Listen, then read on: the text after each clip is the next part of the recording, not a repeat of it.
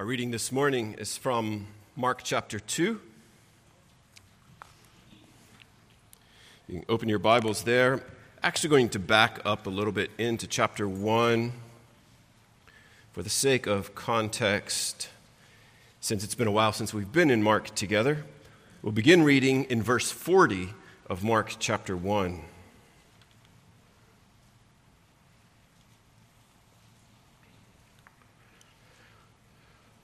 Mark chapter 1, beginning in verse 40. And a leper came to Jesus, beseeching him and falling on his knees before him and saying, "If you are willing, you can make me clean." Moved with compassion, Jesus stretched out his hand and touched him and said to him, "I am willing, be cleansed." Immediately the leprosy left him, and he was cleansed. And he sternly warned him and immediately sent him away. And he said to him, "See that you say nothing to anyone, but go, show yourself to the priest and offer for your cleansing what Moses commanded as a testimony to them." But he went out and began to proclaim it freely and to spread the news around to such an extent that Jesus could no longer publicly enter a city, but stayed out in the unpopulated areas, and they were coming to him from everywhere. When he had come back to Capernaum, several days afterward, it was heard that he was at home. And many were gathered together so that there was no longer room, not even near the door, and he was speaking the word to them. And they came, bringing to him a paralytic, carried by 4 men. Being unable to get to him because of the crowd, they removed the roof above him, and when they had dug an opening, they let down the pallet on which the paralytic was lying. And Jesus, seeing their faith, said to the paralytic, "Son, your sins are forgiven." But some of the scribes were sitting there and reasoning in their hearts, "Why does this man speak that way? He is blaspheming. Who can forgive sins but God alone?" Immediately Jesus, aware in his spirit that they were reasoning that way within themselves, said to them, "Why are you reasoning about these things in your hearts? Which is easier, to say to the paralytic, 'Your sins are forgiven,' or to say, 'Get up and pick up your pallet and walk'? But so that you may know that the Son of Man has authority on earth to forgive sins," he said to the paralytic, "I say to you, get up, pick up your pallet and go home."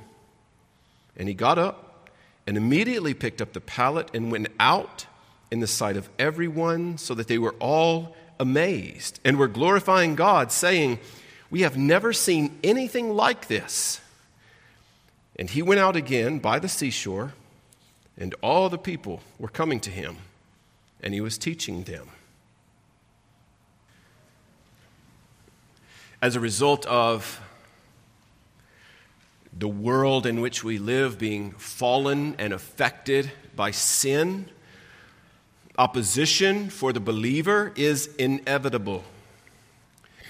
As a result of the world in which we live in being affected by sin, conflict for the believer, for those who trust in Jesus, is unavoidable. How do we approach opposition? How do we deal with conflict?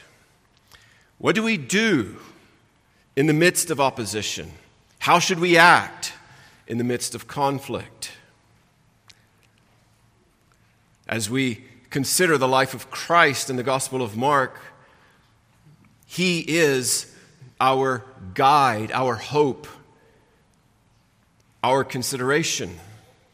So to answer the question, how do we approach, how do we deal with, what do we do, how do we act in the midst of opposition and conflict? It's consider Christ. That is our hope, to follow him, to believe the gospel and to keep on believing it, placing our faith in him moment by moment, day after day.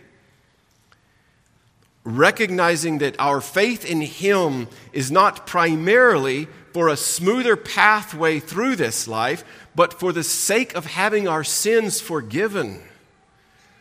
Faith is, as the title of the sermon says, for forgiveness. Faith accomplishes much more than that.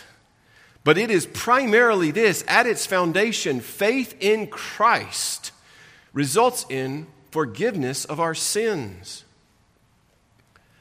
When we come to the passage that we're looking at today, which is verses 1 through 12 of Mark chapter 2, we notice that Christ is busy doing the work that he came to do. He attempted, it appears at the end of chapter 1, to hide out of the public's limelight. But even then, people were coming out to him. And then in verse 1 of chapter 2, he came back to Capernaum, which was his home base in the early days of his ministry. And word began to spread that he was back. And we find him doing that which he came to do, which is preaching the word. What we are looking at today is the first of 5 stories, back to back to back. We'll look at them in pair, the final 4 in pairs, I think, over the next couple of weeks. But this first story, what we find in all 5 of them, that they are linked together by opposition. There's opposition to Jesus and to the ministry of Jesus in each of these stories. Conflict, from the human perspective, begins this early in Christ's ministry. Already. We're in the 2nd chapter of Mark. We're early in the days of him having begun his ministry. Now, there's been conflict already, but it's conflict from the devil previously that we saw in chapter 1. But as far as conflict on a temporal level, from the human perspective, it begins here in chapter 2. And we will find it increasing in intensity over the next 3 years of Jesus' life, culminating in his death on the cross. Even here in these stories in chapters 2 and 3, where we see the conflict beginning, even here we can see it increasing in intensity. It moves from reasoning in their hearts in chapter 6 to complaining about him to his disciples in verse 16, to being boldly protested directly to Jesus in verse 24, and then conspiring against him as to how they might destroy him. Chapter 3, verse 6. Listen to these verses. Chapter 2, verse 7. Why does this man speak that way? He is blaspheming. Who can forgive sins but God alone? They're reasoning in their minds and their hearts. And then verse 16. Why is Jesus eating and drinking with tax collectors and sinners? They're complaining about him. Or verse 18, why do John's disciples and the disciples of the Pharisees fast, but your disciples do not fast? They're not complaining to the disciples anymore. They've gone straight to Jesus with their complaints. Verse 24 of chapter 2, look, why are they doing what is not lawful on the Sabbath? They're still complaining to Jesus, complaining at him, protesting him and his ministry and his disciples. Chapter 3, verse 2, they were watching him, watching Jesus, to see if he would heal on the Sabbath so that they might accuse him. And then verse 6, immediately they began conspiring with the Herodians against him as to how they might destroy him. Oppression is inevitable for us as followers of Jesus because it was inevitable for Jesus. If we are going to follow him, we are going to face opposition in this life. Conflict is unavoidable. And just like in the life of Christ, opposition was inevitable, conflict was unavoidable, and the cross was coming. The intensity would continue to increase until the cross. So I have 3 themes that I want to consider with you this morning from this text. I don't have any points.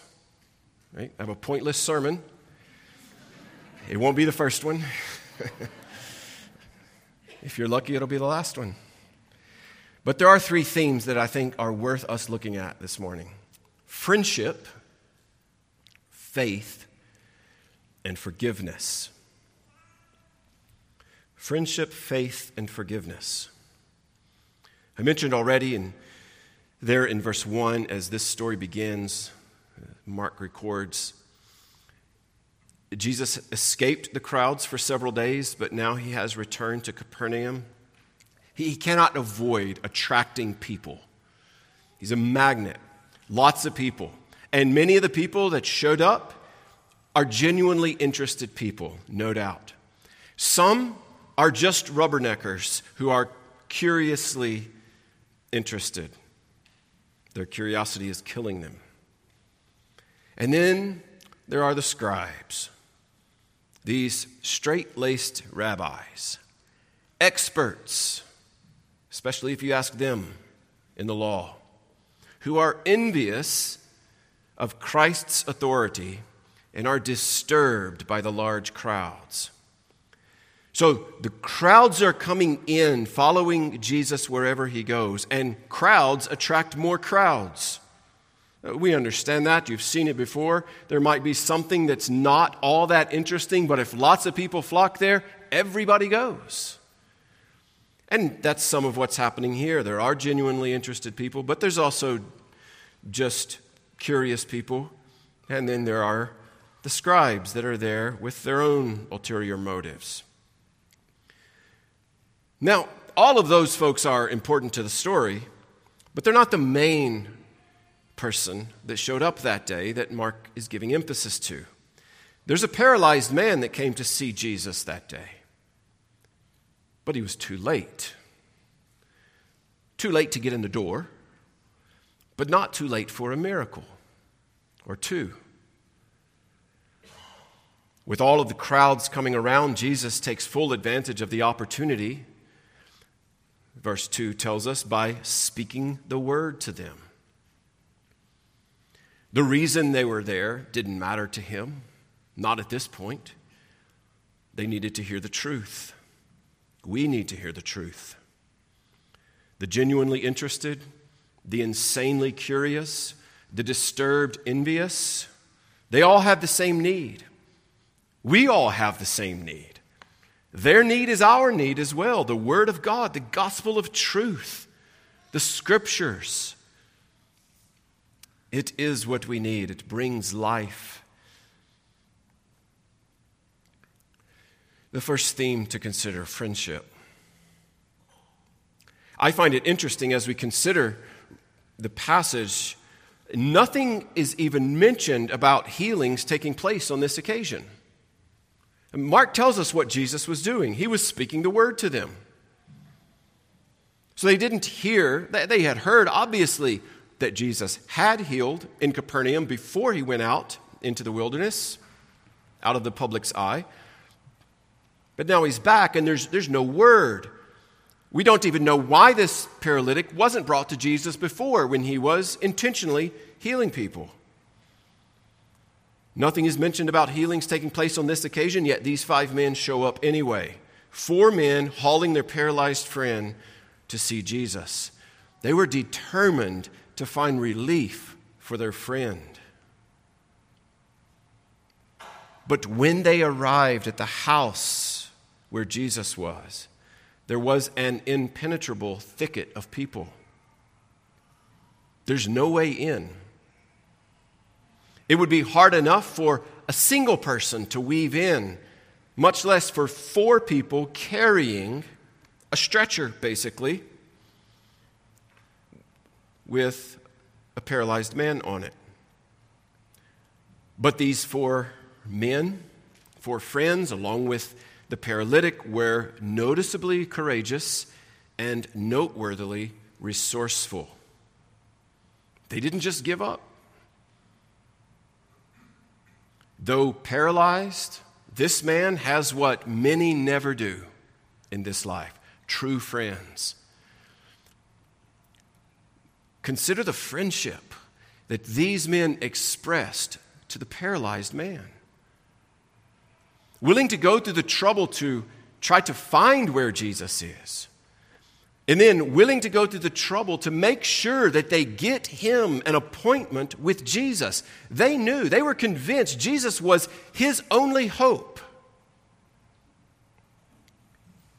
Now, consider for a moment their commitment as friends to the paralyzed man and what they were willing to do to put him and his needs before Jesus. In some measure, they were unaware of all the needs that the man had. They knew he couldn't walk. and they brought him to Jesus as a result. Now, let's think about it from this vantage point. Jesus is not here in town today.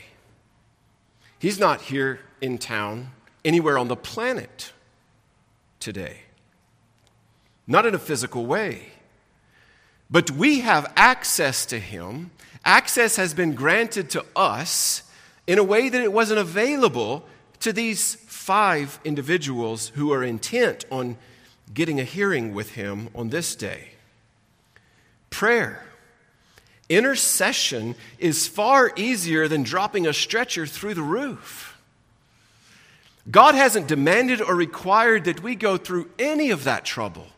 Not hauling the paralytic to the house, or finding a way to get up on the house, or tearing away the roof in order that we might drop him down in front of Jesus. Intercession is far easier than dropping a stretcher through the roof. Are we taking advantage of that? Are we proving to be friends as faithful as these 4 by carrying needy brothers and sisters to the throne room of God and laying them, as it were, at the feet of Jesus? He's their only hope. He's our only hope. Or what about your own needs? Are you laying them there before Jesus? Again, even for the needs in your own life, you don't have to trek across town to a certain place. You don't have to be disappointed that there's not enough room for you to gather around the throne. There's always room. There's more room for you to come and to close in and to come near God in prayer. Are you laying your own needs before him? Are you laying the needs of your friends and family before him? If you were one of the 4 making the trip that day with their paralyzed friend, would you have knocked quietly and then just returned home? Must be over. No one's here. Or would you have noticed the crowd and turned around in dejected disappointment? Maybe we can catch him another day. Or would you have responded in the way that these friends did? And are you responding in the way that these friends did? Are you bringing others to Jesus? Literally, bringing them to his word, bringing his word to them, and bringing them before him in prayer. Friendship. Not everyone is a friend. We see that portrayed here in this passage as well, verses 6 through 8. Some of the scribes that were sitting there, reasoning in their hearts, these professional legal experts who have been trained to sniff out error, and they are confident that they will find it. They are self-impressed with their ability to know what God's word says and to sniff out any error. And they have apparently found an issue with the words of Jesus to the paralytic. So much so that they accuse him of blasphemy. Why does this man speak that way? He is blaspheming. Who can forgive sins but God alone? Blasphemy. These men are not present by happenstance. They didn't just wander in. They are there to track down the rumors that they've been hearing about this man, Christ, Jesus, the Lord. And it is their job, at least in their mind, to decide what is acceptable and unacceptable to God. And so they've pulled up a chair on the front row, as it were, of Jesus teaching and preaching in what is most likely, again, Peter's wife's house, Peter's mother-in-law's house, or Peter's house, probably all of them, in Capernaum, with the determination to figure out what is wrong about him. What's he doing wrong? We've got to catch him. There's conflict and opposition. It's really remarkable to note the irony of their hearts and minds being kind of pulled open and exposed by Jesus. In verse 8, Jesus, immediately aware in his spirit that they were reasoning this way. And yet they still question and doubt his authority.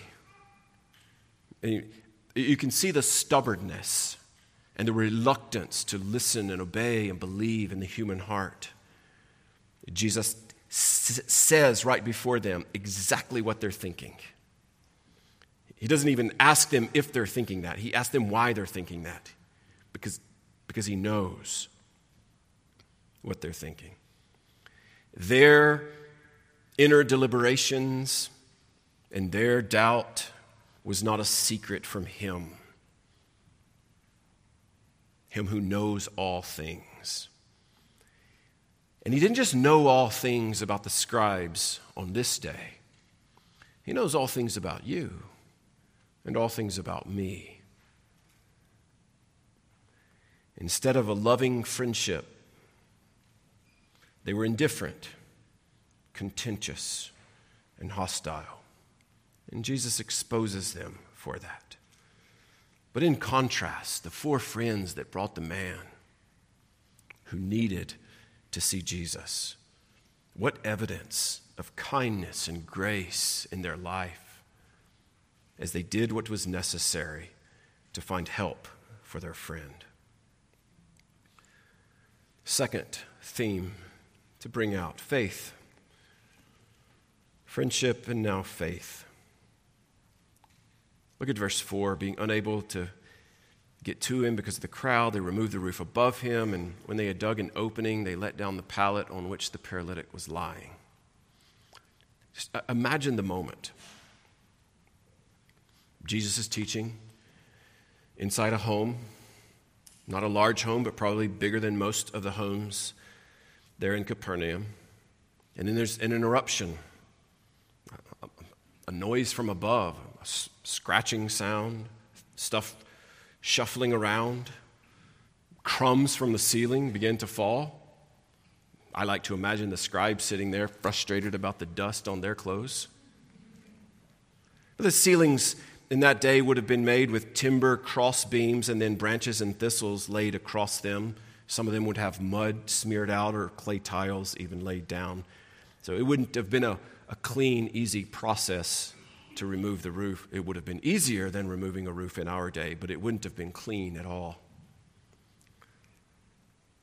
Eventually, after tearing enough of the roof away, daylight begins to peer through a few cracks. Then the original skylight is revealed. And 4 faces gazing into the crowd below. Probably a lot of faces gazing up, and more than likely could only see the silhouettes of 4 men. And then the lowering of their friend on the pallet, the homemade stretcher, lowered in before Jesus. They removed the roof above him. It says here in Mark 2. Literally, they unroofed the roof. They took what was roof and made it not roof in order that they could get their friend before Jesus. And they say nothing. One amazing aspect of this story is the friends, nothing is recorded about what they say. Not just in Mark, but in any of the other gospel accounts. They don't say anything. There's no explanation of the situation. There's not even a plea for help. Their words are not noted. If we're honest, their words aren't even needed. Is it not obvious what the needs are when you have a paralyzed man laying on a homemade stretcher? Their speech may not have been superb, but it could have been incredibly eloquent. They may not have had the best arguments of why Jesus should heal him, but they may have been exceptional in logic and reason. We don't know. What we do know is that their faith was sufficient. They believed. They believed what they had heard about this man, Jesus. And they were willing to do whatever it took to bring their friend to this man. So what will Jesus say? The roof has been opened up. The man on the stretcher has been lowered. What will he say in the midst of his teaching? How will he respond? He could scold them for interrupting. I mean, the audacity of interrupting the Son of God who is preaching. He could, I suppose, expect them to repair the house. At least the homeowner probably expected that. Or he could have asked them to clean up the mess. Surely some of the debris fell on him. They were able to drop him right in front of Jesus. The debris would have gotten on him as well. None of those things. Jesus says, "Son, your sins are forgiven." Or literally in the original, "Forgiven are your sins." Son, a term of endearment. But all the emphasis is on the first word in the original language. Forgiven, forgiveness. This is what I'm pronouncing. The faith that is displayed in these 5 men. We assume the 5th had faith, but in actuality, the text only says that the 4 had faith. The friends were the ones with faith here, which is remarkable to witness. Because of their faith, Jesus says, "Forgiven are your sins." Now, you can imagine the 4 friends looking down from up above when they hear Jesus say this. I mean, for us, when we read it, the story's very familiar to most of us. We understand that Jesus came to save sinners. The story wasn't familiar to them, right? They're living the story.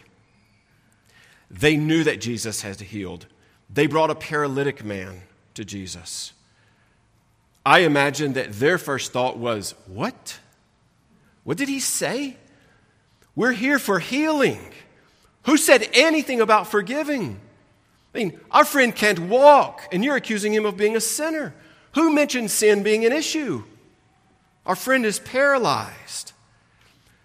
But this physician, Jesus, the great physician, is making clear, abundantly clear, that he regards spiritual blessings far above material ones.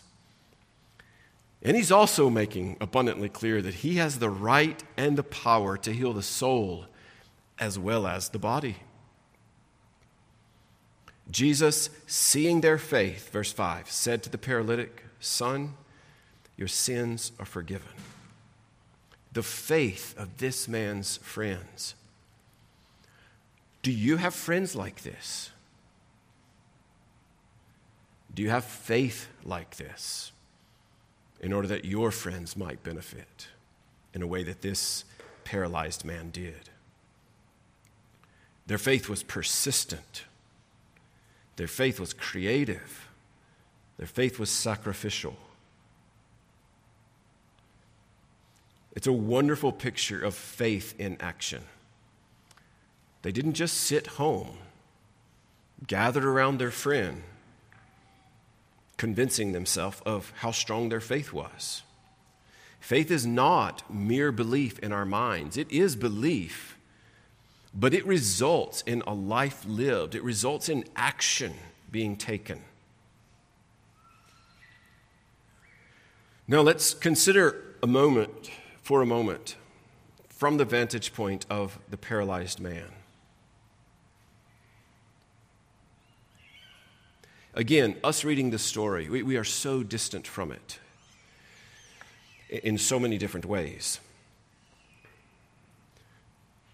But in reading it,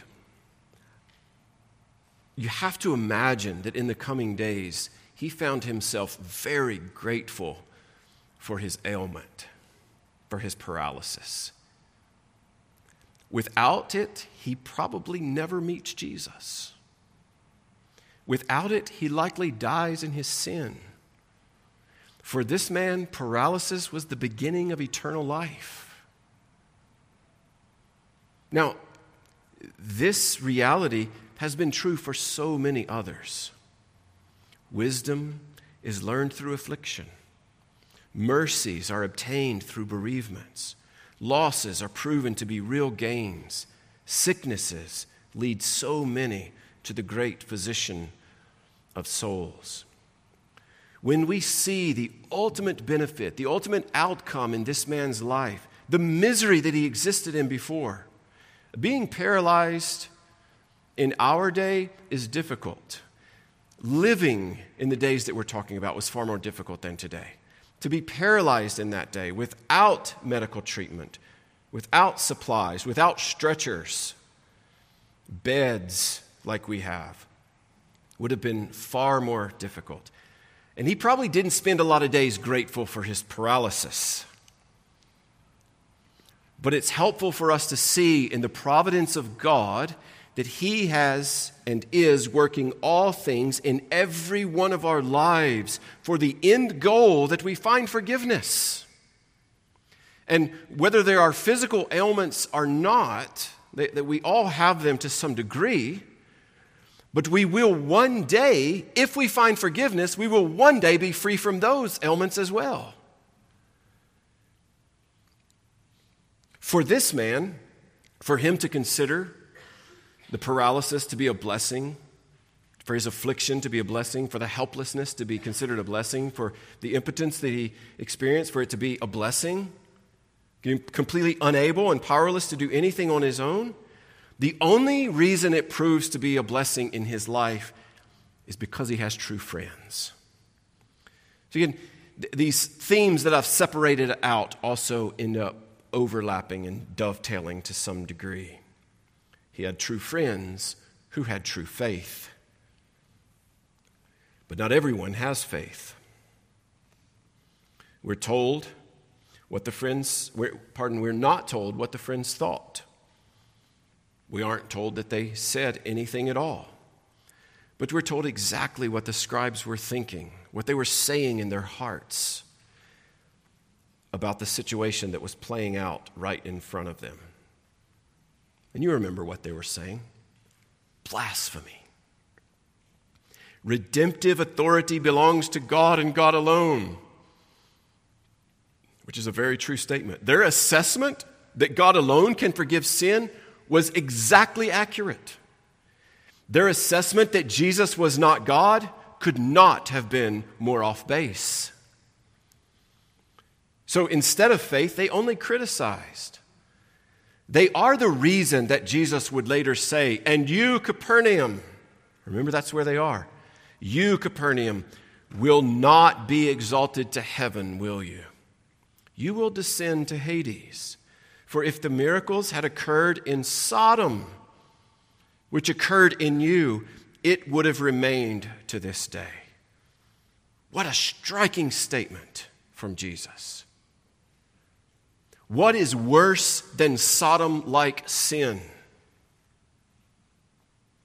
Sitting above the Word of God, making your own rule of law, refusing to recognize the authority of Jesus, being self-righteous like these scribes, according to Jesus, finds you worse off and more unlikely of responding to the gospel of grace than being a sodomite. Friendship, faith, and forgiveness.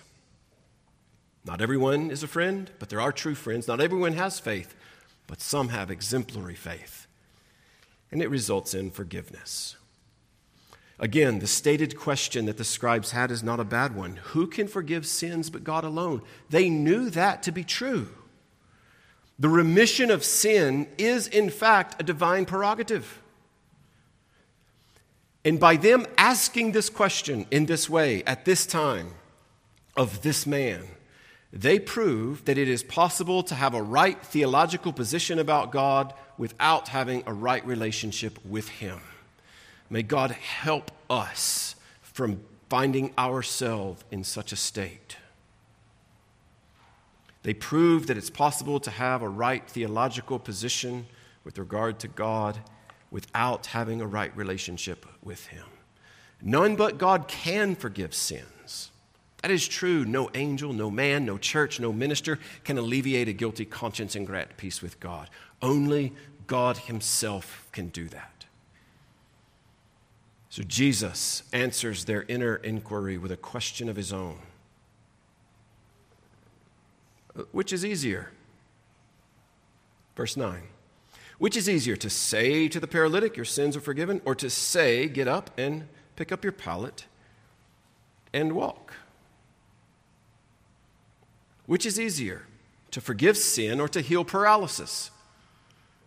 Anyone can say your sins are forgiven. How can it be proven?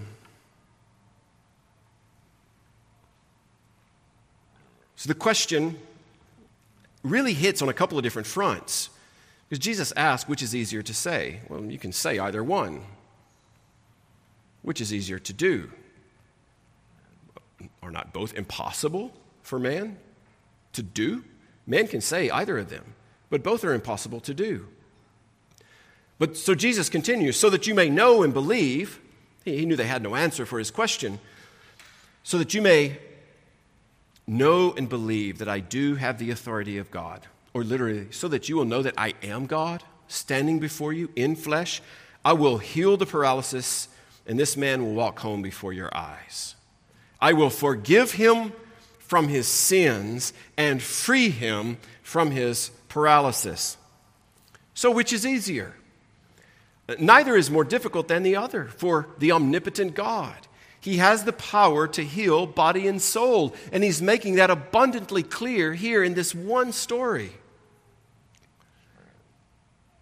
And consider what we see being revealed here with Jesus dealing with the paralytic man is true for every child of God. Forgiveness never stands alone. God's forgiveness is a pardon plus plan. He doesn't just pardon us of our sin. He doesn't just alleviate the unrighteousness. He doesn't just forgive our unrighteousness. But we are clothed with the righteousness of Christ. We're given access to the throne room of God. We are adopted into his family. We are made like him increasingly day by day. One day we're made like him because we see him as he is, and we're separated from sin altogether, both within and without. Our sin is forgiven, and we are embraced in an adopting love that lasts forever and ever. Jesus, in the midst of talking to these scribes, turns mid-statement and addresses the paralytic. So he's talking to the scribes in verse 9, which is easier, to say to the paralytic, your sins are forgiven, or to say, get up and pick up your pallet and walk? But so that you may know that the Son of Man has authority on earth to forgive sins. Then he turns to the paralytic in mid-statement. I say to you, get up, pick up your pallet, and go home. Threefold command. It's like he gives up the argument. They're not listening. I'll just show them. Get up. Pick up your pallet. Go home. The crowd was too much to get in, but evidently after what's happened, they were willing to move by as he picked up his pallet, rolled it up, and walked home. A threefold command. Get up, pick up, go home. And he obeyed. Unlike the leper previously, who was healed and was told to go and not say anything, he didn't do that. It's part of the reason that the crowd's here. This man came to Christ paralyzed and guilty, and he left freed. Free from his paralysis and free from his guilt. Forgiveness is real, and it never stands alone. But not everyone is forgiven. Verse 12, the second half. They were all amazed and were glorifying God, saying, we have never seen anything like this. The crowd was amazed. The crowd was astonished. But at least some of them were unaltered, even with what they've just witnessed. We know that to be true based on Jesus' later words, telling the city of Capernaum as a whole they were headed to hell rather than to heaven. Why, after watching what has taken place, the faith of these men being commended, the forgiveness being offered to the paralytic, the healing of the paralytic, the difficulty of the scribes to understand and comprehend, why would their response of the crowd not be, what about us? What about our sin? Pronounce us forgiven as well. Free us from the guilt. The spiritually paralyzed in the crowd were far worse off than the man who could not walk. There were hindrances to them believing. Maybe the size of the crowd, maybe the skeptics that were sitting on the front row. But as we see the hindrances to their faith playing out in this passage, there are hindrances in our lives as well. Think about that for a moment. What hinders you? What hinders you from placing your faith in Jesus? What hinders you from receiving full forgiveness? What hinders you from exercising true friendship and having real faith? As a result of our sin and God's salvation of sinners, opposition in this world is inevitable and conflict is unavoidable. And at this moment in Jesus' life, the cross was coming. And at this moment in our lives, it has come. Which leaves the question for us, have you come to Christ? Have you exercised faith by coming to Him who knew no sin, who loves you with an everlasting love, and turned from your sin and trusted in Him? If you are not in Christ this morning, you are more paralyzed by your guilt than you know. Come and find freedom from that in Christ. Take your guilt to the cross and leave it there. As we come to the table in just a few moments, it's an opportunity for us to recognize and remember what God has done for us in Christ. We are observing the elements. We are partaking of the body and the blood of Christ as we partake of the elements representing the brokenness of His body and the shedding of His blood for the remission of our sins. As we come to the table, if you're in Christ, there is a warm welcome for you to come. And for you to come and take a look up at God and adore Him for who He is. But not only that, take a look back and remember that Christ came to save you. But also take a look forward in anticipation of Him coming again. This world is not our home. He will return. But take a look outward as well in proclamation to the world that Christ came and He lived and He died for sinners like us. But also take a look in self-examination. Are you right with God and right with His people? And take a look around in consideration. We are coming as one body, united to Christ, and as a result of that, united to one another. If you have repented of your sins and you are trusting wholeheartedly in Christ alone for your salvation, you have a meaningful relationship with a local church, please come and take. Portray the gospel in picture here as we take of the bread and drink of the cup. If you're not in Christ this morning, the table is not for you, but Christ is ever for you. While others are coming to the table, run to Christ in your hearts, repent of your sin and trust in Him. Find salvation. I mentioned earlier that there's plenty of room for us all to come in for prayer. There's room at the cross for every single one of us. The blood is sufficient even for you. Come to Christ this morning and find forgiveness. I'm going to pray, and after I do, we will come and partake. Coming up the middle aisles, just come to an empty tray when you see it and returning around the outside aisles. So let's pray together. Our gracious Lord and our God, we again thank You for Your word. We praise You that it is true. We pray that You would cause the reality of the truth to sink down deep within our souls, so deep that it would affect every aspect of who we are, how we think, what we say, how we say it, how we live, the choices that we make.